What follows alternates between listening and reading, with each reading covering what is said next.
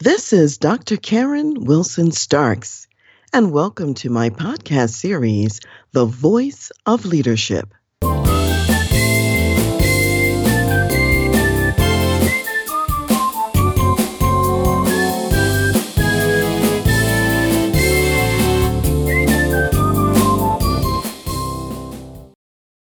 Welcome to episode 6 of our 7-part series on leadership lessons learned from Dr. Martin Luther King. In episode 6, we're talking about inspiring others with vivid word pictures. Last time, we talked about the power of inclusive vision. And in the long game, you really cannot disenfranchise others without disenfranchising yourself. And maybe the more powerful corollary is that there's real power and there's real forward movement in unity. So as we talk about inspiring others with vivid word pictures, I want you to remember this is one of Dr. King's greatest gifts and assets, being able to paint those word pictures that engaged both the intellect and the emotions. His words are what I would call fluid poetry that evokes compelling imagery and the necessity to act. So I want to give some examples. When he was giving a speech in Montgomery, Alabama, related to the Montgomery bus boycott and the Rosa Parks incident, there were a couple of things he said there. One, he said, "You know, my friends, there comes a time when people get tired of being trampled over by the iron feet of oppression.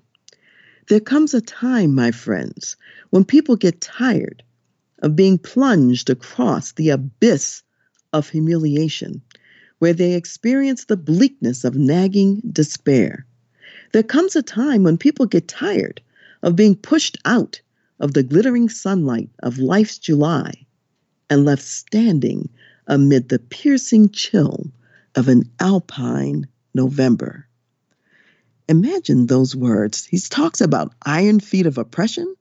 He talks about being plunged across the abyss of humiliation. He talks about the glittering sunshine of life's July and the contrasting chill of alpine November. Dr. King was very good at his ability to juxtapose those opposites. And continuing a little bit on that, he further says, "We, the disinherited of this land, we who have been oppressed so long, are tired of going through the long night of captivity. And now we're reaching out for the daybreak of freedom and justice and equality. May I say to you, my friends, as I come to a close, that we must keep God in the forefront." Just imagine those words about this long night of captivity in contrast to the daybreak of freedom and justice. So again, he's showing us those opposites. And similarly, when he was talking in the I Have a Dream speech, which was in Washington, D.C., he said things like, 100 years later, the Negro lives on a lonely island of poverty in the midst of a vast ocean of material prosperity. So just picture that. Picture an island, and the island is poverty. Then this ocean is this vast prosperity. Then he says, now is the time to lift our nation from the quicksand of racial injustice to the solid rock of brotherhood. You got quicksand of injustice and the solid rock of brotherhood. And he says, with this faith, we will be able to transform the jangling discords of our nation into a beautiful symphony of brotherhood. With this faith, we will be able to hew out of the mountain of despair a stone of hope. So we move from jangling discord to beautiful symphony, from mountain of despair to stone of hope. Dr. King was also very masterful, not only at painting those word pictures of opposites and showing that there's movement that can occur from one condition to the next. He was very good at calling out the deeper values that are deeply rooted in the American dream. So, for example, he called out values such as all men are created equal. Number 2, my country 'tis of thee, sweet land of liberty. And then 3, let freedom ring. And he was talking about letting freedom ring from the mountaintops. And he named mountains all across the United States, covering the whole country, including out here, the Rocky Mountains of Colorado, where I live. He included it all. That was, again, him being inclusive in terms of using that language with the mountains and painting that picture of what was possible.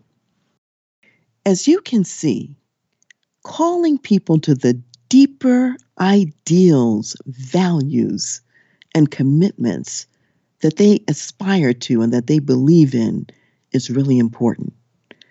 As you can also see, creating word pictures have a tremendous power to motivate and move people. So when you think about yourself as a leader in the workplace, what deeper values and ideals are you calling people to?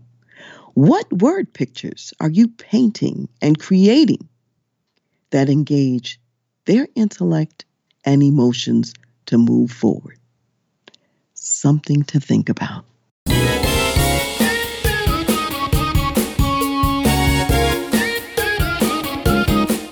You've been listening to The Voice of Leadership with me, Dr. Karen Wilson Starks.